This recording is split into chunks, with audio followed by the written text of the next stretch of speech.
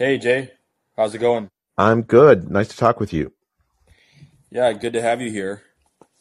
I don't usually use this podcast as much anymore, just due to time. I'm back at school, and mostly my focus is on my Substack, writing on vaccines and COVID. But I've used this podcast at several points to talk to a lot of different people, like Douglas Murray, Lisa Feldman Barrett, Dr. Matt Johnson, neuroscience, politics, culture, spirituality, all of it. We're doing this now because I think this is very important to do. Given there was a podcast released this week on the Making Sense channel where Sam was interviewing Barry Weiss, Michael Schellenberger, and one other individual whose name escapes me right now. But they were talking about the Twitter files, and part of that discussion included a portion on COVID misinformation. And you were brought up in that conversation. Um, and when you were brought up about your blacklisting on Twitter, um, Sam brought up a number of things in relation to an article you wrote in March of 2020 in the Wall Street Journal on COVID mortality and the expectation of deaths. And you were laying out a very sound and, at that time, contrarian argument to what was being told in the mainstream media. So I'm just glad to have you here to talk about that. So let's just dive right in, if that's okay with you. Absolutely. Yeah. Although let me just say one other thing too. The reason why we're responding to this, or why I'm giving you the opportunity to respond to this, is because Sam Harris is a very notable and influential public intellectual who has a major podcast channel, which is listened to a very large is listened by a very large audience who many people agree with him, disagree with him. I greatly value his voice, and I've learned a lot from him over the years in terms of intellectual discourse, politics, culture, and most importantly, spirituality and religion. And so when a very notable public figure like him is making claims about something you wrote in 2020 and in light of your blacklisting on Twitter, I think it's important to respond to that. So, yeah, so let's just dive right into a few of the claims he made. First, is that in that Wall Street Journal article, you uh, he perceived that you were implying or claiming that there was equal probability of 20,000 people dying of COVID and 2 million, which was the range you gave. Is that true? No, it's not true. Can I just give a tiny bit of background for listeners to this, Yes. Yes. the piece, so they can understand both my thinking and also the state of the knowledge about the lethality of the disease in March of 2020. So the key thing is a distinction between two epidemiological quantities, one called the case fatality rate and another called the infection fatality rate. Just to give some history around this, during the 2009 swine flu epidemic, the original case fatality rate that the World Health Organization estimated was something on the order of 3 or 4%, whereas the infection fatality rate turned out to be something like on the order of 0.01%. So why such a big difference in the lethality estimates? The key thing is that for respiratory viral pandemics like swine flu, like COVID, very often, especially early in a pandemic, you have a large number of people who are infected that show very few symptoms and don't come to the attention of public health authorities. Because of that, the case fatality rate essentially is focused on people who are very, very sick. And that's why that number is so high. You've identified a lot of people that are very sick and some fraction of them die, 3-4%. That is not indicative of the true danger of the pandemic to most people. So I knew this history in the early days of this pandemic. So my hypothesis was that, well, this is a very highly infectious respiratory virus, just like the swine flu was. And so therefore, it might be true that there were many people who were infected that had not come to the attention of medical authorities, and so that the early estimate provided by the World Health Organization of 3.4% case fatality rate was not accurate. It was not an accurate depiction of the actual risk that most people would face if they were infected. So that Wall Street Journal piece was essentially an argument for a hypothesis. And to make the case for the hypothesis, we took the very scant data that were available about mortality, and tried to lay out a case that we didn't have enough information to know what the actual infection fatality rate was. So we took data from the Diamond Princess cruise. We took data from like the NBA, where actually a lot of people had been infected and no one had died. And we made some back of the envelope calculations to say, look, it could be a very, very, very deadly disease, killing 2 million people in short order. Hey, Jay, one sec. Sorry, I'm hearing your voice has changed a bit. Sorry, yeah. Hello, can you hear me?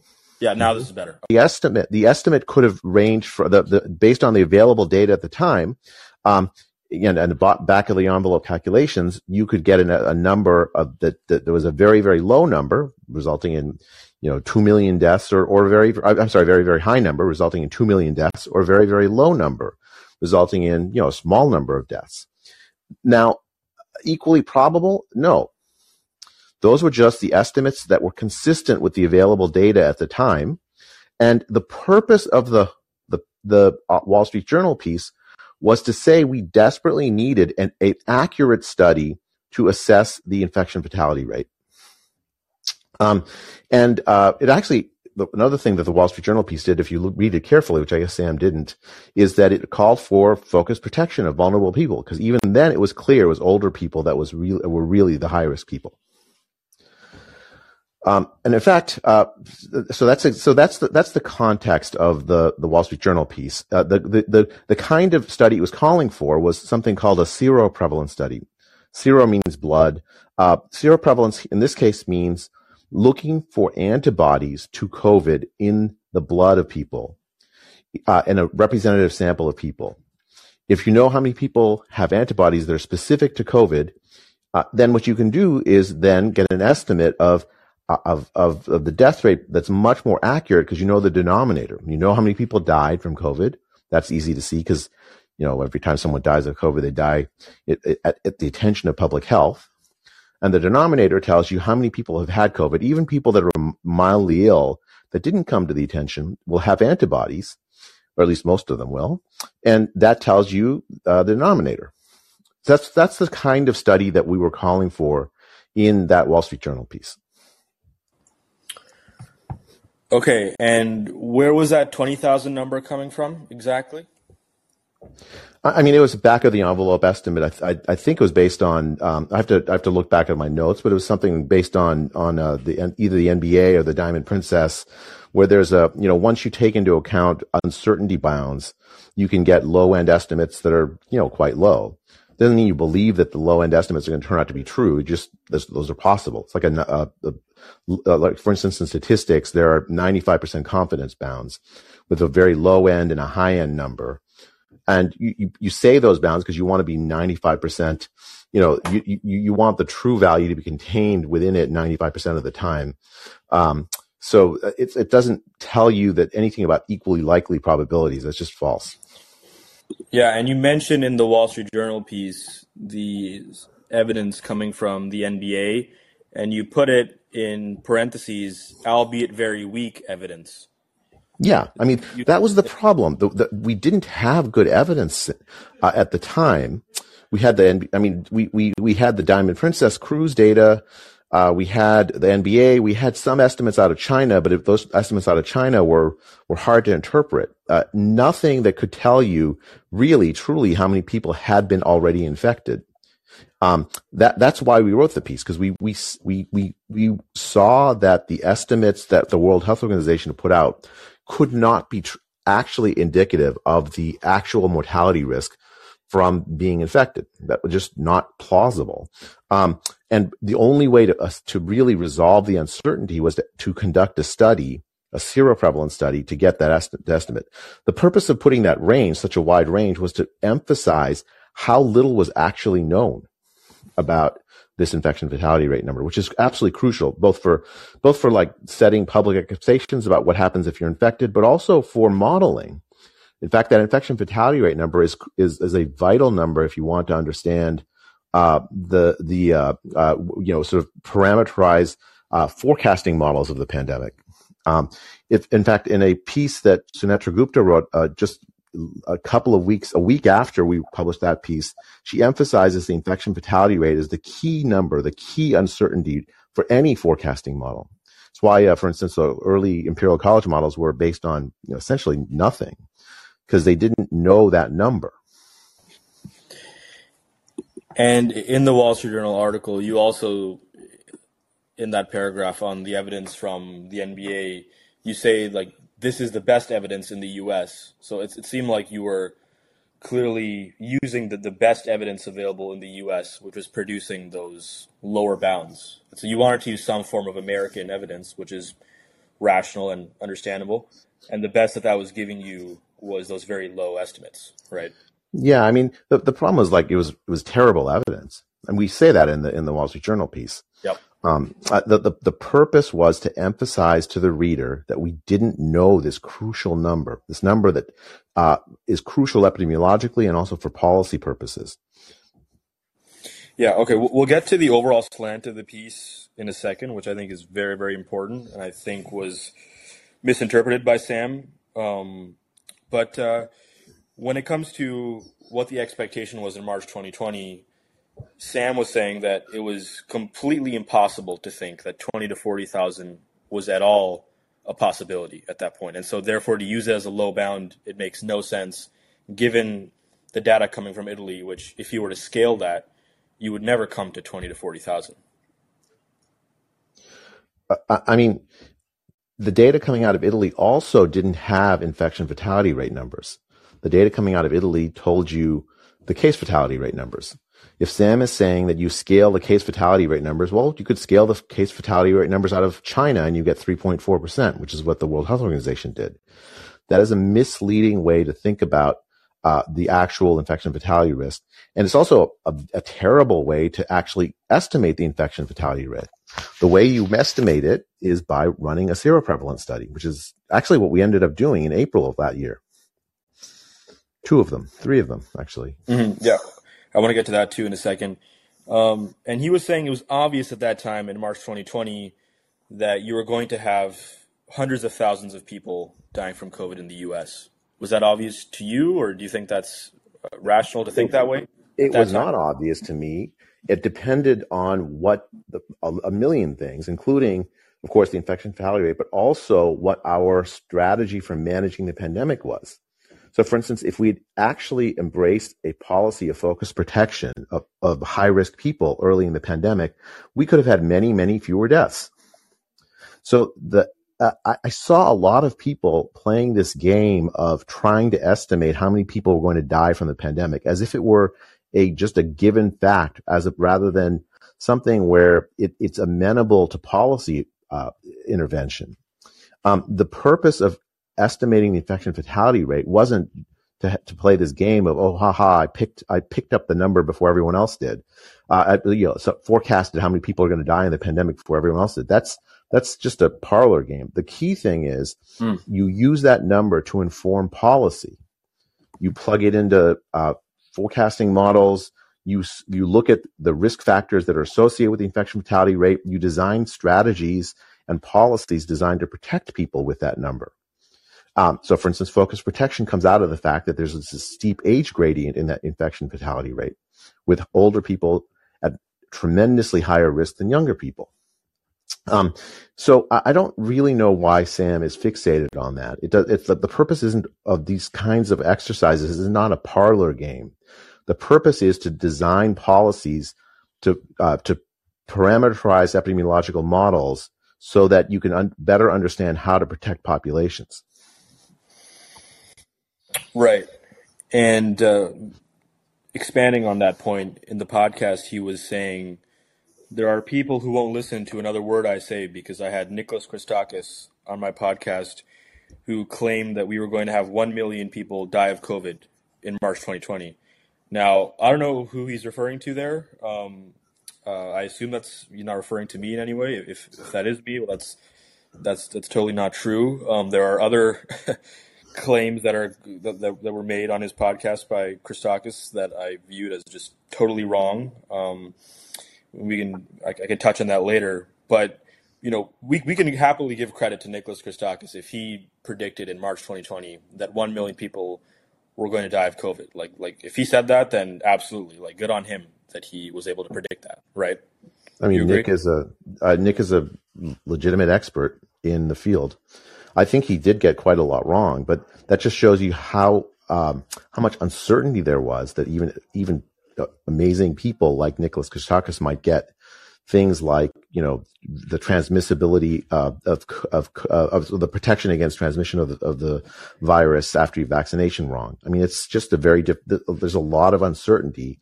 It's actually the reason why you need to have no censorship, no respect for misinformation, because you need to have experts with all of their disparate views able to interact and get their views out. And then you can test it against evidence, run studies, do all kinds of things. The goal, it's not a parlor game. This is science, right? You have a hypothesis and you express the hypothesis, and then you collect data, you test your hypothesis against the data, you revise the hypothesis, you design strategies and policy around the view that emerges from that process. And you need lots of people who have the relevant background to try to actually do this. Yeah, so credit to Christakis for correctly predicting that in March 2020, but Sam goes on to say that Christakis was motivated by an expectation that 1 million people would die at that point, whereas you were motivated by an expectation that we were going to lose far fewer than that. And now this is a direct quote.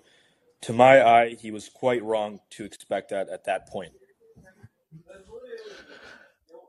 So the problem is I didn't expect 20,000 deaths.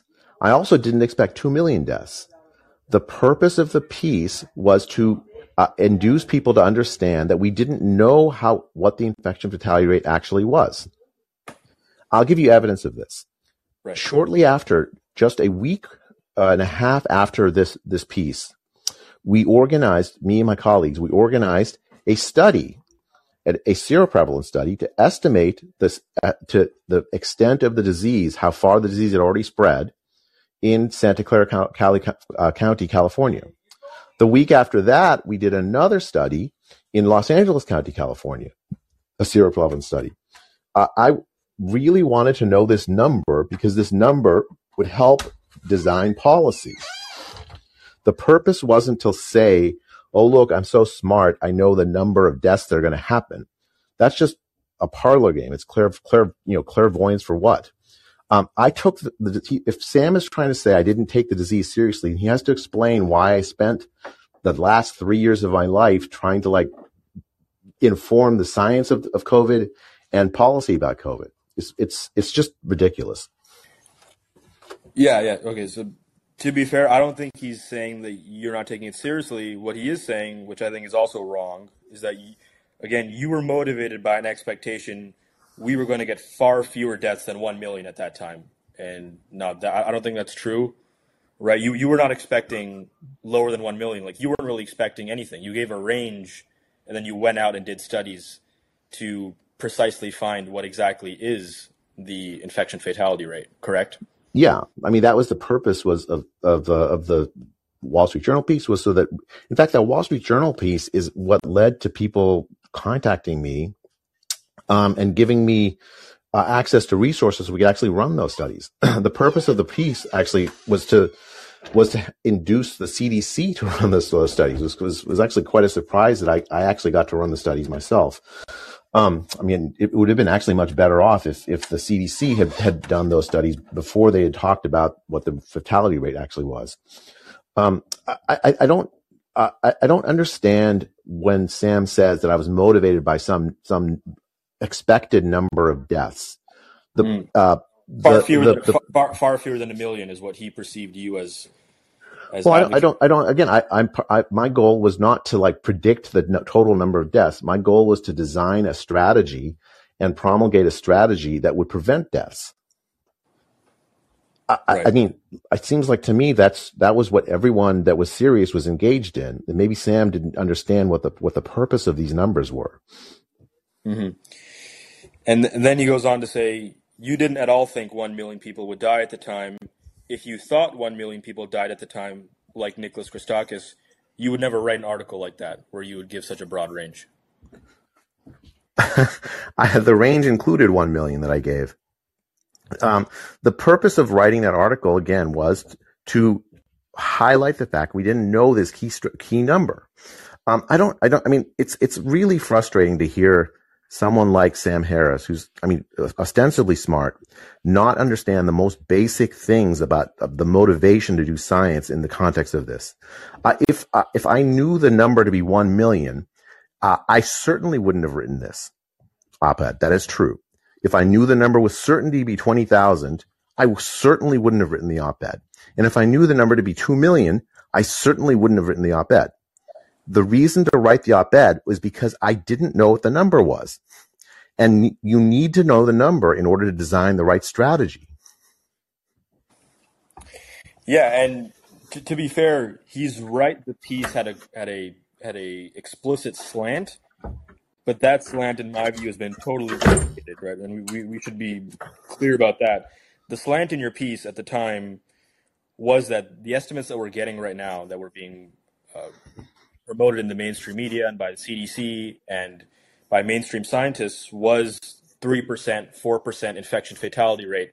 And in that piece, you had a slant of, it's probably not going to be that. And that slant was correct, right? It's not like you were writing a totally neutral piece. You did have a slant that the current concerns for fatality were incredibly overblown, right? And that is correct, right? Yeah, that's true. I mean, I thought that the 3.4% number was misleading. As I said at the beginning of this podcast, I was motivated by hypothesis, by analogy from the early days of the swine flu epidemic, which actually had, again, that very, very high case fatality rate put out by the World Health Organization that turned out to be, what is it, like 100 or almost 1,000, somewhere between 100 and 1,000-fold too high. I guess 100-fold too high. Yeah. So the overall slant of the piece is right. At that time in March 2020, you're reading all the estimates that are being promoted in the mainstream media of 3%, 4%. I even remember somewhere 5% fatality rate, and you're saying that's likely not true. It's likely far lower than that, and you were 100% vindicated on that front. Yeah, right? That's correct. Yeah, but by how much I didn't know. That's the purpose of the piece. Yeah. Now, can you? So I'll tie in how this relates to the discourse. But now, can you briefly, in however way you want, go into the studies that you then conducted next month? Like, you found an infection fatality rate of 0.2% in those studies, right? Which is far from the 3 to 4% estimates at that time. Yeah. So I mean, it's lockdown, so it's kind of hard to run population level studies, but I successfully ran three actually large population level studies. One in LA County, one in Santa Clara County, and one with Major League Baseball in cities across the country. The estimates were that in Santa Clara County, something like there were 50 times more infections than cases. Our estimates implied about 50,000 people had COVID and recovered based on the presence of specific antibodies in the blood. And that implied an infection fatality rate of 0.2%. We ran a separate independent study with a overlapping but slightly different study group, a study team in Los Angeles County. And we found, again, about 40 times more infections than cases, 4% prevalence, and again, about a 0.2% infection fatality rate. The Major League Baseball study was in a whole bunch of Major League Baseball cities. It wasn't a population study. It sampled employees of Major League Baseball, not athletes.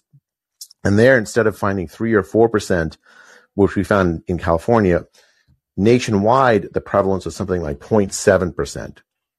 Nobody had died among the Major League Baseball employees, among those 0.7% of them that had been infected. So the infection fatality rate from that study, if you wanted to say it that way, was 0. So, we have very low infection fatality rates. Now, you don't make these decisions with 1 study, 2 studies, or 3 studies. You make these decisions based on a very large basis of evidence from multiple study teams. But that's actually what happened. After we wrote those pieces, a very large number of study teams around the world started releasing seroprevalence studies. In some places, they found higher numbers, like New York. In other, where the infection fatality rate was higher, 0.5, 0.6%. In other places, they found lower, like in Africa, in India, the infection fatality rates are often much lower.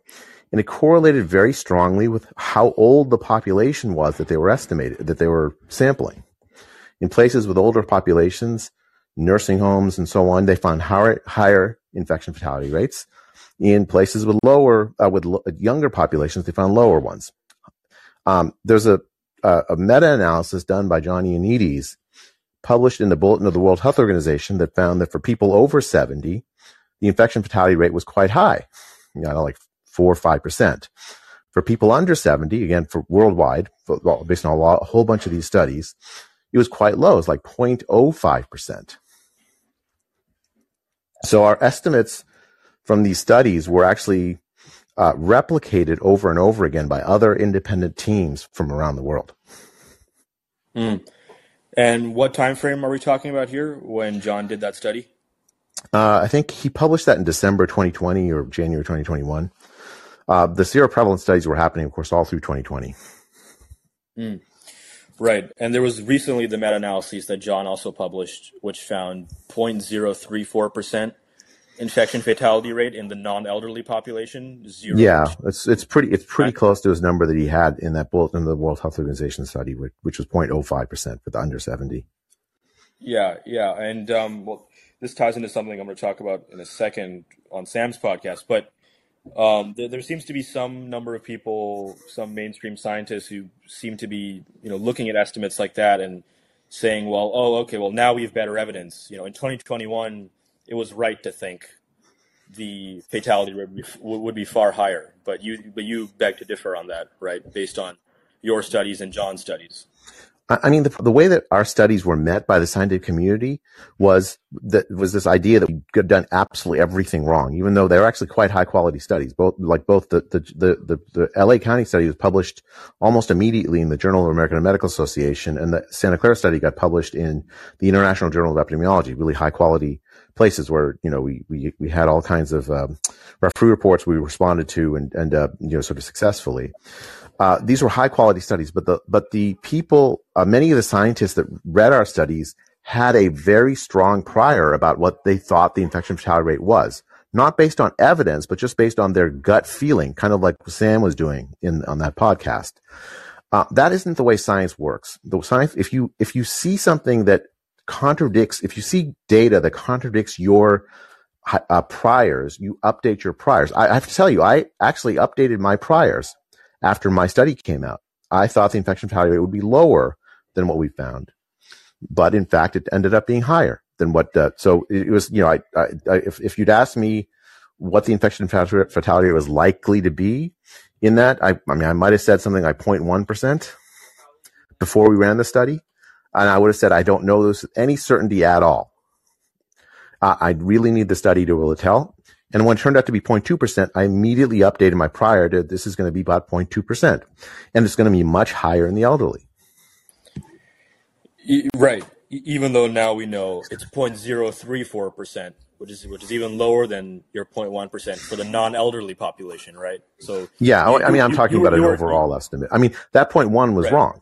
Yes. No one asked me what I thought it was at then. I don't know exactly what I would have said then to put myself in that mindset, but I wouldn't have said, I thought I didn't anticipate 0.2%. That's actually higher than I thought it would end up being. I also didn't anticipate 0.01% either, like the H1N1. I just didn't know the number. That's why we ran the studies. Right, and that's an important kind of side point too. Is like when we're on podcasts and we're talking about infection fatality rate, there is a certain downside of using overall aggregate numbers. Like in light of the current evidence from John, his meta-analysis, it makes far more sense to use 0.034% for the non-elderly population, given that the vast majority of people listening to podcasts like Sam Harris or Rogan or whoever, they're going to be under 70, right? So it's more responsible to use Oh, I don't know. that. I know some over 70-year-olds who listen to them too. So, I mean, Well, I no, think sure. you want to be No, very specific about like these things. yes. What you want is you want to say, what the risks are for different risk groups. The overall number is interesting. And of course, I spent a lot of time trying to get that overall number. So of course I was interested in it. But I think the problem is like, if you think about it as just the overall number, it doesn't guide policy exactly the way you want. The real thing is the risk stratification. We saw that actually in the Santa Clara study. We saw this thousandfold difference in the risk of dying from older to younger. I think they're actually up to that date in April when we did the study, there were no child deaths, no deaths under the age of 20 in Santa Clara County at all. So we saw it's that age stratification really turns out to be the most important fact coming out of the studies to guide policy. Mm. And again, just to clarify what I was just saying there, given that the vast majority, I didn't say no 70-year-olds are listening to Sam. I'm just teasing you, Rob. It's Yeah, all yeah, yeah, right. right. No, yeah, but no, I think that's an important point though when people are using aggregate numbers. And you know what? Let me just pause there. I'm going to tie that into something directly to Sam in a second. But again, in this conversation with Barry Weiss and Michael Schellenberger, Barry Weiss is telling Sam that you were demonized as a fringe figure because of a concerted, nefarious effort by Fauci and Francis Collins to label you that way. And then Sam responds to that, well, no, you're mistaken. No, it's not just a concerted effort. Like this guy, while he's a real serious epidemiologist, he's, he got this wrong. And, the overall insinuation there is it's not completely unreasonable to view you as unreasonable at that time, given that you supposedly were thinking that far fewer people were going to die than the actual number of people who ended up dying. So he was trying to like give at least some iota of defense for why you were viewed in that negative light, and I think that's important to highlight because you got. I'll let you respond in a second, but you got so many things right after that point. I mean, and again, I mean, I think we got that point right yes, also. no, you got that point right also too, but it's really strange to me why Sam would nitpick this one March 2020 article and not even I'll tell yeah, you why he's doing that. sorry, yeah. Sam got the whole pandemic wrong. He didn't understand the nature of the risk factors of fatality. He didn't understand the possibility of focused protection. He misunderstood deeply nearly everything, especially I think he didn't understand deeply enough the harms of lockdown to the poor, the working class, to children. And a lot of people who got it wrong, rather than just saying they got it wrong. I mean, getting things wrong in science is fine. That just happens in science. It's not a problem. It doesn't disqualify you from participating in the scientific discussion. You might get the next thing right. That's just the nature of the way science works. You don't disqualify people just because they got it wrong. But by doubling down, trying to say, look, everybody got it wrong, so it's okay I got it wrong. That's just not a serious response to this. Sam got so much wrong, and he's like a public intellectual. He's not an epidemiologist, and as a result, his reputation has been harmed by the fact that he got so much wrong. And he's trying to repair that by attacking people who actually got it right at the time. There was no excuse for Fauci and Collins to participate in this sort of demonization campaign to call me fringe epidemiologist or what. That was an abuse of power. And if Sam is saying that was somehow legitimate, then I've lost a lot of respect for Sam. Yeah, he didn't explicitly say that, and I don't think that's what he thinks.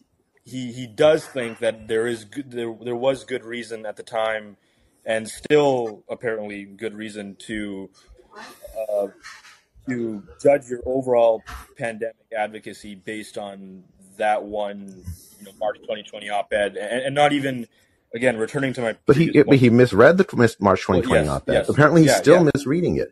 I mean, we actually were correct that there was this deep range of uncertainty at the time in March 2020. And then once we started doing these seroprevalence studies, the range of uncertainty dropped very sharply. And we actually got the infection fatality rate right in those studies, right? Based on a whole bunch of other independent teams running similar studies around the world. I mean, it's just frustrating. It's like Sam doesn't know the basics of how science actually works. right, yeah. And again, yeah, so it's just strange to me to nitpick the lower bound of one article, which even if that lower bound is inexcusable, which I think you've compellingly defended your case here, but even if it was wrong to even use that at the time. First of all, the overall implication of the article was vindicated again, right? The media reports at the time 3 to 4% fatality rate. You were essentially in that op-ed saying that is overblown. It's likely far lower. Vindicated on that front. But even if we step back even further behind that one single op-ed, which he's nitpicking the lower bound of that one piece, which overall was true, you have gotten so many things right. And whereas Sam, he's platformed other scientists on his podcast, many of them respectable, many of them who I had far greater respect for before, who I was a fan of, like Nick Christakis, on Sam's podcast in December 2021, he said, we know for a fact 1% of infected people are dying of COVID. Now, he did say there's a sharp age gradient, but he said on average, we know for a fact 1% of people are dying of COVID. Number two, he said most people who get vaccine myocarditis, they're fine. I believe that's a direct quote, fine, and it's self-limiting and it's not that big of a deal. That was the implication. He said COVID vaccines are truly benign, and I'm going to return to that point in a second with respect to something Sam said. That point was wrong. I mean, these are very general points to make, and I mean, there's Nick is a very distinguished scientist, yes, and whatever he says, I take seriously. The fact that he might get some things wrong is not a disqualifying thing. The next time Nick says something, I will take it seriously. I highly respect his views, and whenever he talks, if I disagree with him about something, I examine my own views. Those things that you just said that he said were not right. That doesn't disqualify him as an excellent scientist. It's just he didn't know those numbers, or maybe he hadn't read the literature deeply enough, or whatever. I think, like the idea that scientists all agree with each other is not exactly, it's obviously incorrect. The problem is, and I think the way Sam is thinking about it, if you're wrong on one thing, therefore you're wrong on everything else, and therefore you shouldn't be listened to. Well, I mean, Sam got quite a lot wrong. I don't think he'd want that standard applied to him. The key thing is that we allow these conversations to happen without demonizing each other. This is the problem with Francis Collins writing about calling me a fringe epidemiologist, or Tony Fauci saying if you disagree with him, you're just not just disagreeing with a man, you're disagreeing with science itself. That kind of hubris has no place in science. Science needs people with different points of view grappling with the data, asking for more data. The problem here is, like, Sam got things so far wrong, and his reputation has suffered as a result, and he's lashing out at me simply because I got these facts right. I mean, it's just not right. yeah, and to be clear, I don't think he's saying you're totally discredited. Just like we're talking about Christakis here, he did say you were right about school closures in that podcast, and he said you're a serious epidemiologist.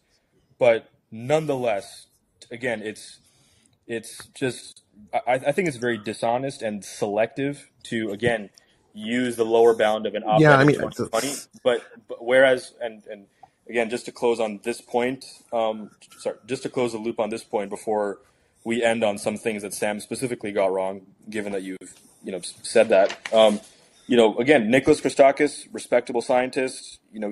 I laid out a few things he got wrong. Again, the 1% was wrong, and for anyone listening, they can go read my article on infection fatality rate I wrote a few months ago, where I quoted you in that piece where you responded to that 1% claim, saying that the studies that use those upper range estimates like 0.7 to 1%, they're flawed because they use studies with substandard methodologies, which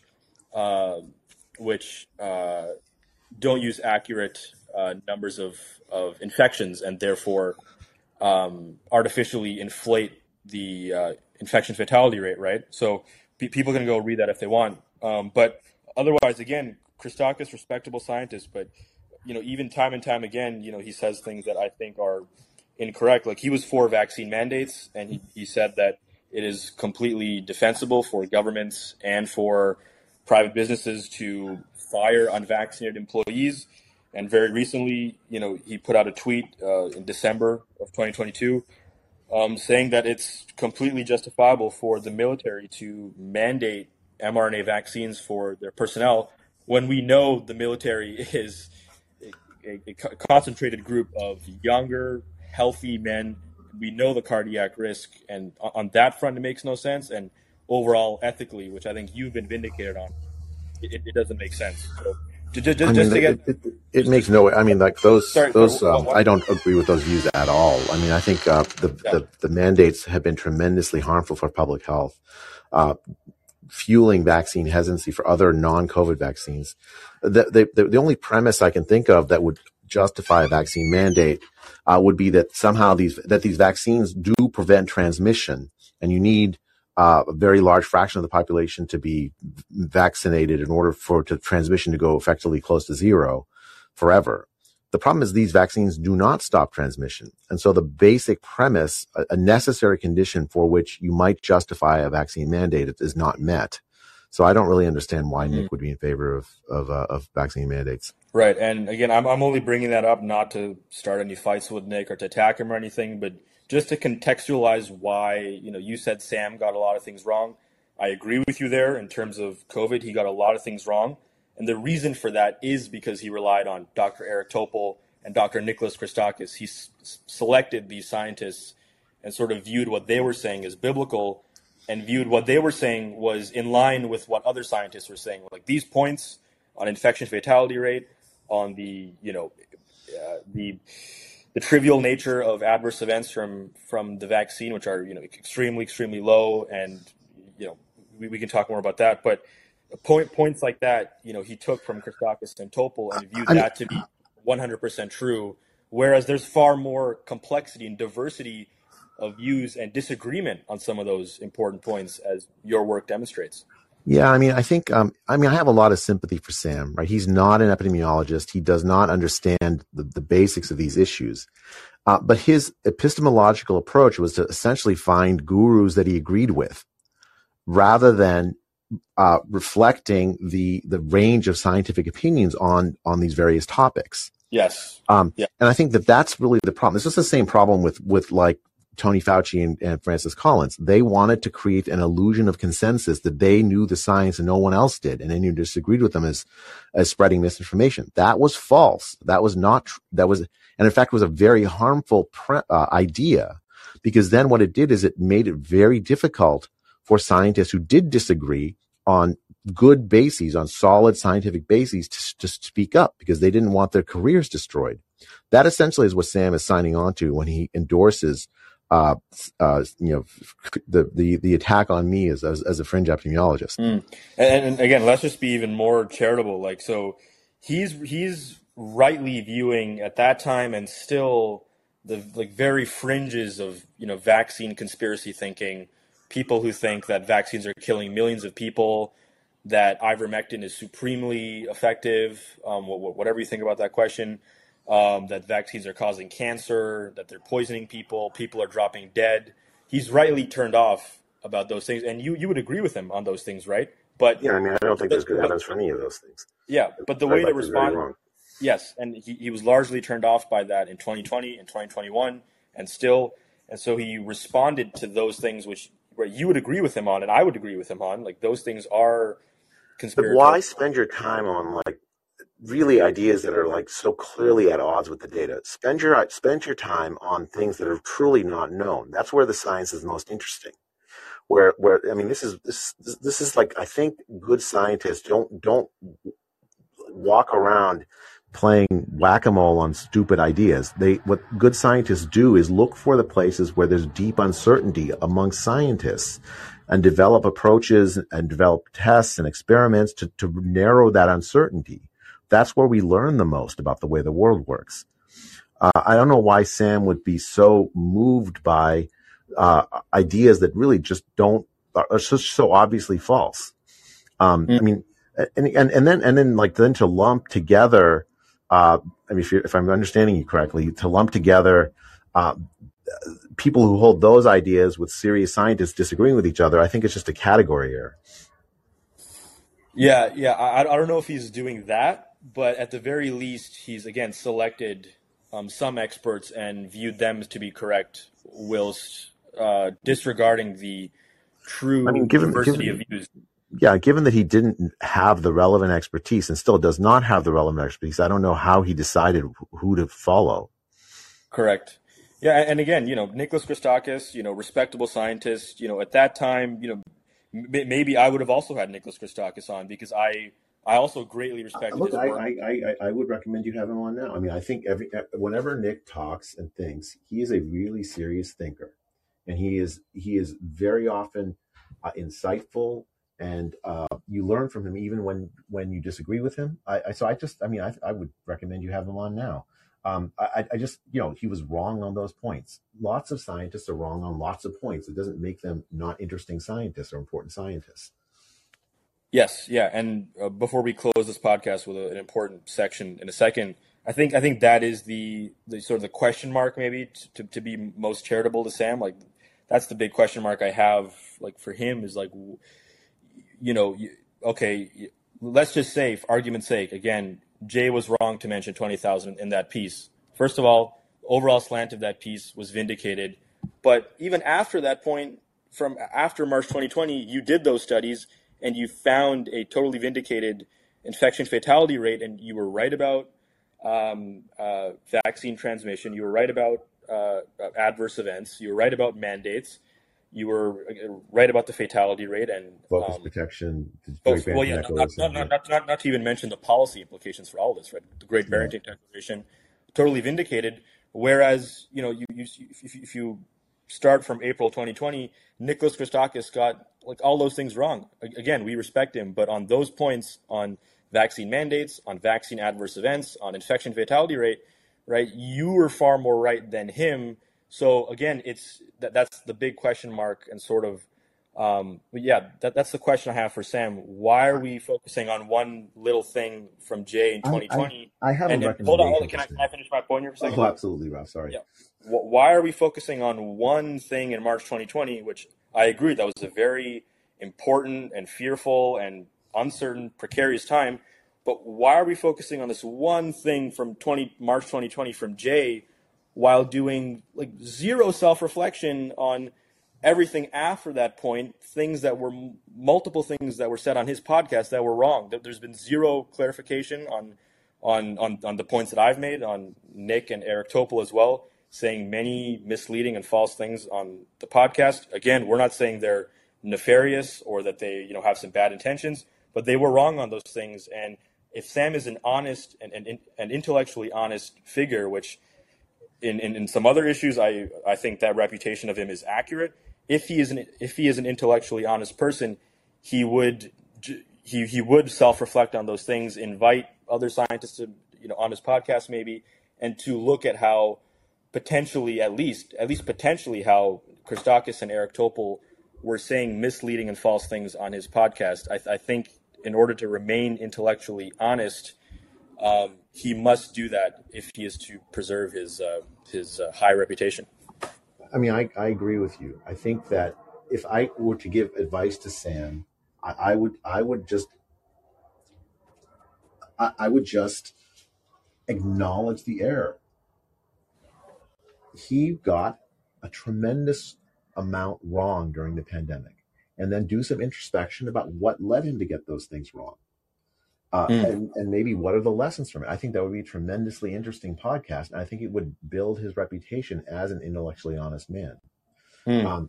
I think this sort of lashing out at scientists who actually got these issues right, even the 20,000 number was actually a plausible lower end estimate of a confidence of a bound on the infection fatality rate. The bound that we actually ended up finding was within that range, 20,000 to 2 million or whatever. That actually accurately reflected the uncertainty of the time. I think if he just did that, he would have a much better chance of pulling back the audience that once respected him. This kind of petty attack is just beneath him, I believe. And okay, so now we should close off on this portion here because again, you've said and I've also said that he's gotten many things wrong. So I'm just very quickly going to mention a few things that he got wrong, and you can respond to that. These are direct statements from him, things that he said previously and in the past couple of months. Okay, let me just start off quickly. Okay, summer of 2021 podcast with Eric Topol. Vaccines are being distributed to the public at that point. And in that podcast, he's at a restaurant, he says, where there's a large number of unvaccinated waiters because the unmasked or the masked waiters at that time, he was told, this was the restaurant policy, the masked waiters were unvaccinated, and there was a large number of them. And Sam says the only reason why those waiters are unvaccinated is because of deranged conspiratorial, like right-wing conspiracy theory, right? How does Now, he know? I mean, he doesn't know their medical status. He doesn't know if they've been previously infected. A lot of people who were waiters and food service people at the time had already had COVID and recovered. The marginal benefit of the vaccines for them were very low. Maybe they were young and didn't feel they needed it. They didn't have COVID. exactly. Who the hell knows? These are like medical decisions that are complicated and individual. It's essentially, the problem was like this demonization of the unvaxxed was tremendously bad for public health. It moralized Exactly. a basic medical decision rather than letting it be a medical decision that people can privately make. Yeah, and that's an important point, right? Like, it was rational for, let's say, healthy people under the age of 50 to, at that time, say, well, I'm not so sure about this vaccine, right? In your view, it was rational to make that decision, right? I mean, it could be rational. I mean, just again, it depends on particulars of the medical situation of each individual. Yes. Especially if they'd had COVID and recovered, the marginal benefit of the vaccine is very small, especially for people young with and previously COVID recovered. So I don't think that it is the place of public health to judge people and moralize a medical decision, like basically any of these decisions that people make. Our job in public health is to provide resources and accurate information as well as accurate information when we don't know the answer, when there's uncertainty, and tell people those things truthfully as best we can. The kind of moralization you just described is not should not ever be a part of public health. Mm. And again, put Sam's rhetoric aside, though. It was both rational to having paused getting vaccinated and getting vaccinated for like healthy people under 50. That was the point I was making. In fact, that's now the policy in much of Scandinavia. Right. And so that is an important point, right, to make, right? If you're healthy and you were 45 or 46 or 27 or 34, no comorbidities, you exercise and eat well and sleep well, at that time, if you decided, I'm not so sure about this vaccine, there's some concerning reports about myocarditis and menstrual issues and overall uncertainty, I'm very healthy, I don't want to get this vaccine, that is not a deranged, conspiratorial, crazy position at that time. You're not rolling the dice or playing some insane risk game there. That is a rational decision, just like it is a rational decision, just like it was a rational decision as well to have gotten vaccinated at that time, right? Both are defensible. I agree with that. Yeah, right. You and I, and obviously the focus is you here. You were rational at that time in saying both were rational for healthy people. Now, obviously, for elderly people, that's a totally different game. We would agree with Sam; those people should get vaccinated. But for healthier people, there was far more uncertainty, and there was absolutely scientific rationale to have not gotten vaccinated. Whereas for Sam, that was off the table. as long as you were not a kid, if you were over 20 or 30, if you didn't get vaccinated, you were the holder of deranged right-wing I, conspiracy. I mean, yeah, the less said about this, the better. I just don't understand how Sam could be so um, uh, presumptuous to somehow get in the minds of people and then judge them on the basis of medical facts that he has no capacity of knowing. It doesn't make sense. It's just bad public health. All right, a couple more things before we go. Again, so that was 2021. So we can be charitable and say, well, okay, imperfect information. I still think it was wrong for him to do that, just as you do. But okay, that was 2021. Let's use his most current views as an indicator of what he actually thinks. And again, time and time again, over the past few months, he has said things that are just misleading, wrong, fallacious in many ways. He was on trigonometry and said, "Oh, getting vaccinated always made sense. Whatever danger you're going to put on the side of the vaccine, there's more danger from COVID." Now, that is a very simplistic, broad statement to put out there. The math of it is wrong. So that presumes that the vaccine stops you from getting COVID. The vaccine doesn't stop you from getting COVID. And so then that means that the question is, what is the marginal effect of vaccination on Sorry, Jay, 1 second. Your voice is a little different now. It's a little I can hear you, just your voice is a little like robotic suddenly. Okay, can you hear me now? Is it better? Is it better now? Hello? Now we're good. We're good. Okay. Again, so whatever danger you're going to put on the side of the vaccine, there's more danger from COVID. Sorry, you were going to go on. Yeah, so the math of that is not right. The question is not, is COVID more dangerous or the vaccine more dangerous? The vaccine doesn't stop you from getting COVID. And so that means that you have to consider not the relative harm from the vaccine versus COVID. What you have to consider is the marginal effect of vaccination on some parts of the harm from COVID versus the harms from COVID without the vaccine, plus the harms from the vaccine. So it's a more complicated calculus, and it's not clear from the data. Even now, it's not clear exactly. For instance, like what is the effect of the vaccine on on the probability of long COVID? Right? That's not. I mean, as best I can tell from the literature, quite a contentious topic. So I think Sam doesn't understand the basic, the basic sort of mathematics of how you make recommendations in these kinds of cases. And I think maybe his central mistake is he's thinking about this vaccine as if it stopped you from getting COVID. Then maybe that kind of analysis might be okay, but it doesn't stop you from getting COVID. So therefore, that analysis is going to be more complicated than what you just described. Yeah, no, he has said in other podcasts, he has conceded that the vaccines aren't very effective at curbing transmission. But I think his point though is that vaccines do reduce severe disease, right? And yes. COVID does pose a real risk. So you could run that calculation. Right, like what is the rate of serious adverse events from the vaccine compared to what are the rates of hospitalization or death from COVID? That's still not enough, right? So it's like the rate of hospitalization from the vaccine, sort of minus the marginal decrease in the rate of hospitalizations from COVID if you have the vaccine on board, versus the rate of hospitalization from COVID if you don't have the vaccine on board. Yes. Right. That's the right way to think about this. Right. But again, so when he says stuff like that, it just comes across that he hasn't done the adequate research. Like, this is just not his area.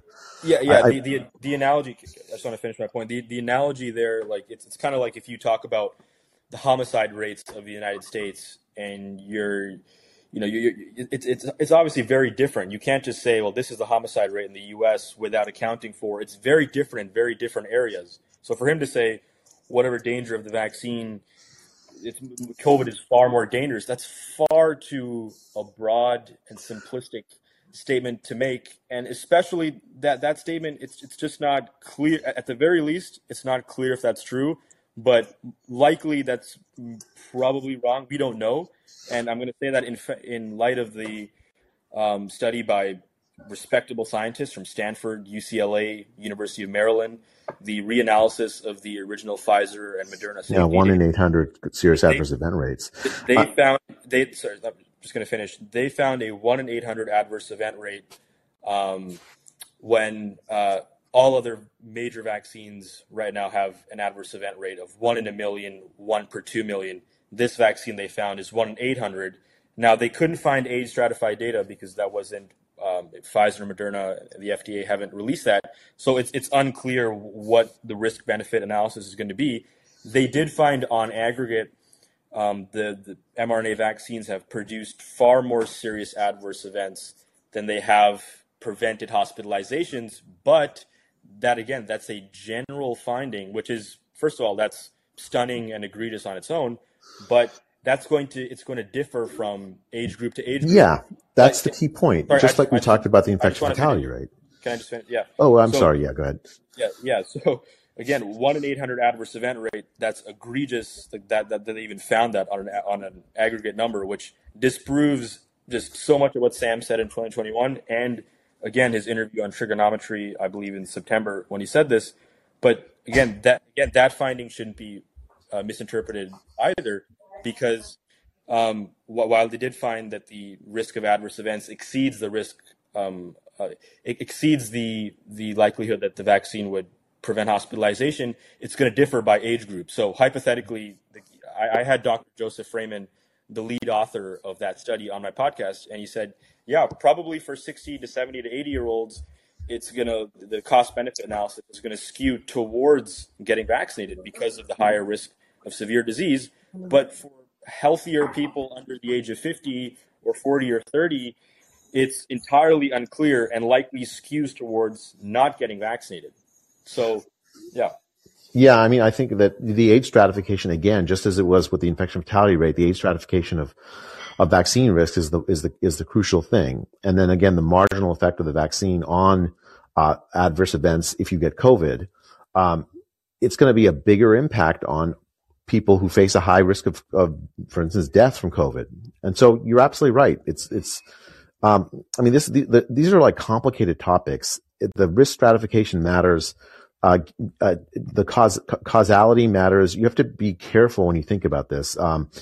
A single number won't express to you really what the right thing to do is, but it might be that and what it's right for some people and not right for other people.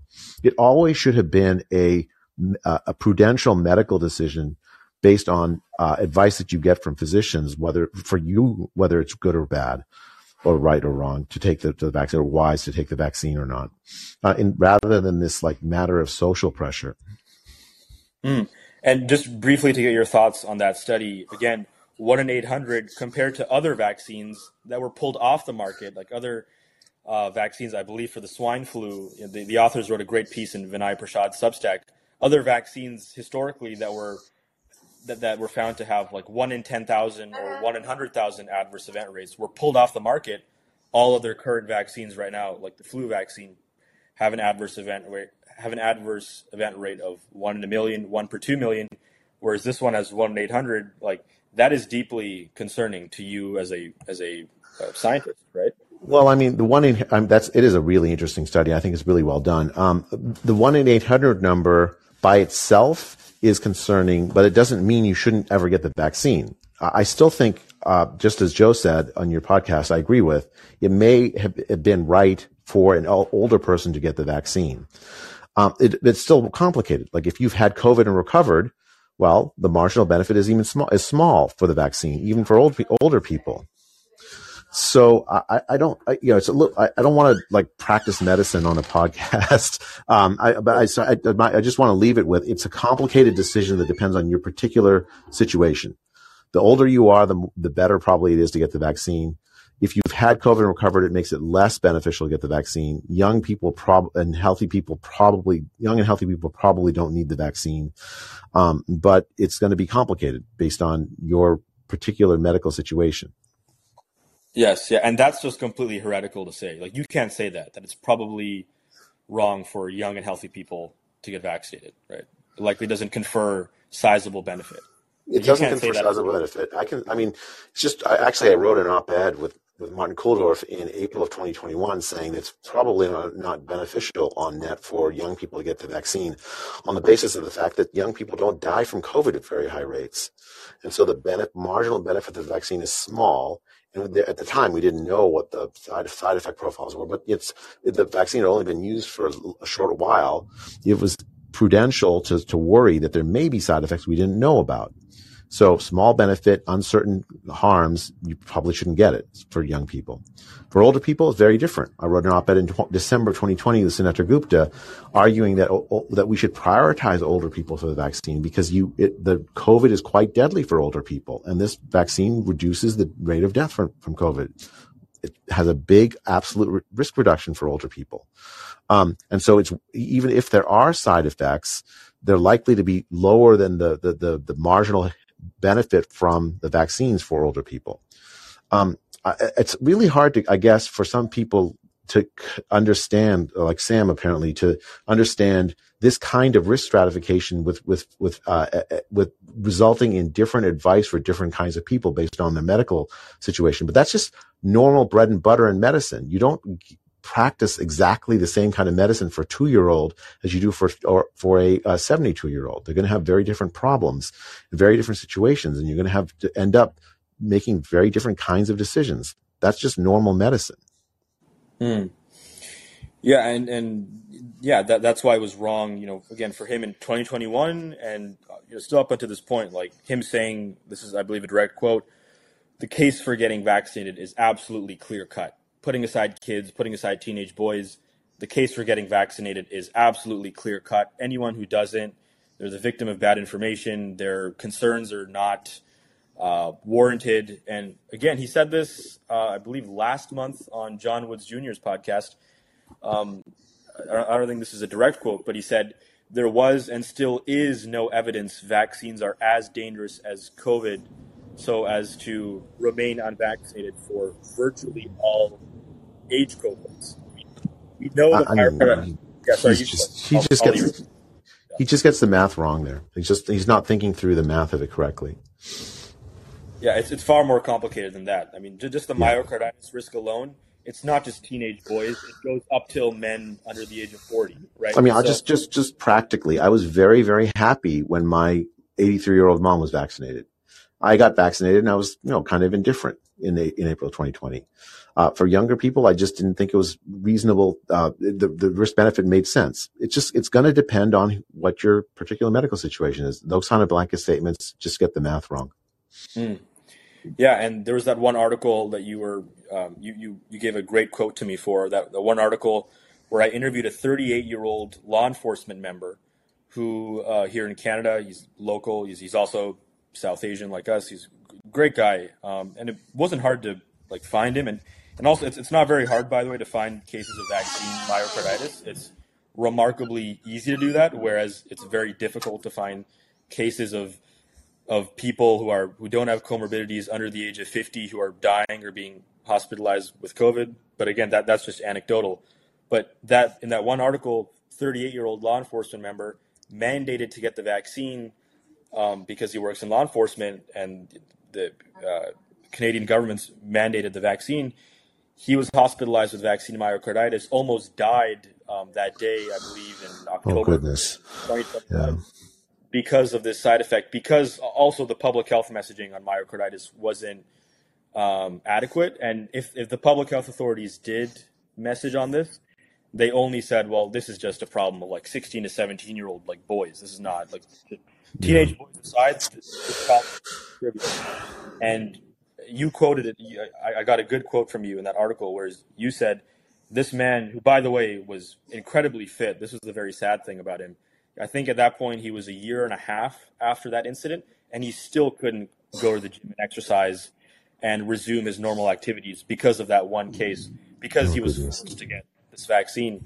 And in that quote you gave me at that time, people can go read it on my Substack, The Truth About Vaccine Myocarditis, Part 2.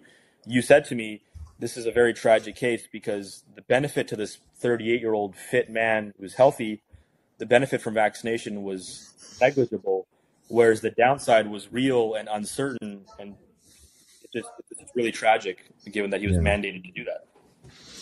I mean, I think that the mandate tremendously undermined confidence in public health. The fact that the mandate was so universal didn't account for prior immunity based on COVID recovery, didn't account for risk stratification, didn't account for, both in the harms from the vaccine and also the benefits from the vaccine. It's just bad public health. Mm. And again, Sam, September of this past year on trigonometry said it makes total. Well, interestingly he said, well, it doesn't make sense for the government to mandate the mRNA vaccines, but it is completely justifiable for private employers of various companies to mandate mRNA vaccines for employees. Yeah, I mean, I don't see why one group. It doesn't make any sense, that distinction. It just doesn't make any. It doesn't. There's no reason for either private employers or the government to be mandating this vaccine in a blanket way. And I think if employers do mandate this vaccine and people are injured as a result of it, the employer should be liable. Mm. Yeah, of course.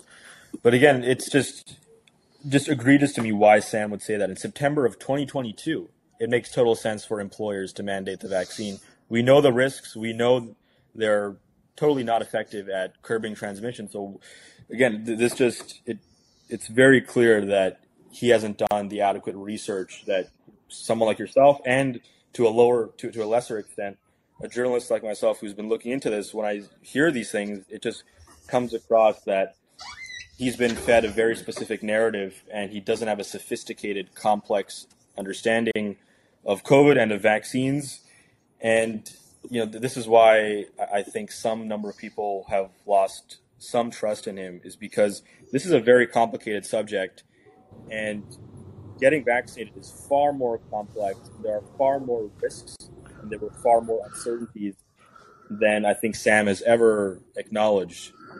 Yeah. Well, it's so good to talk with you, Rob, but unfortunately, I have to run.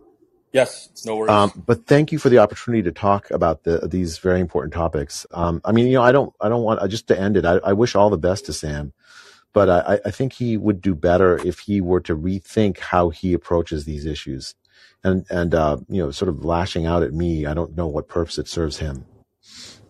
I agree, and thanks for coming on, and thanks for being a reliable source for many of my articles. It's always great to quote you and to talk to you and to pick your brain every now and then online. We've had many discussions about a number of topics. It's really interesting and really helpful to get your view on that. So thank you. And in terms of Sam, again, I'm a huge fan of Sam. I love his work with regards to meditation, spirituality, self-transcendence. I've read many of his books. Big supporter of his work there and on many political and cultural topics, and I'll continue supporting him on those things. But I think if he wants to maintain a reputation of intellectual honesty, I think he should further self-reflect on things that he's gotten wrong, and admit that and concede that and engage with some of those people perhaps, and talk to other scientists and potentially have a debate or discussion with other people who disagreed with the scientists that he chose at that time. And I think Sam will eventually do something. I mean, there's so much social and cultural pressure there, obviously from various corners of the internet. But I think reason will prevail, and I think at some point there will be a time of honest self-reflection of what was right and what was wrong. And I think many things were wrong, and I hope he wakes up to that very soon. Thank you, Rob. You have a great evening. All right.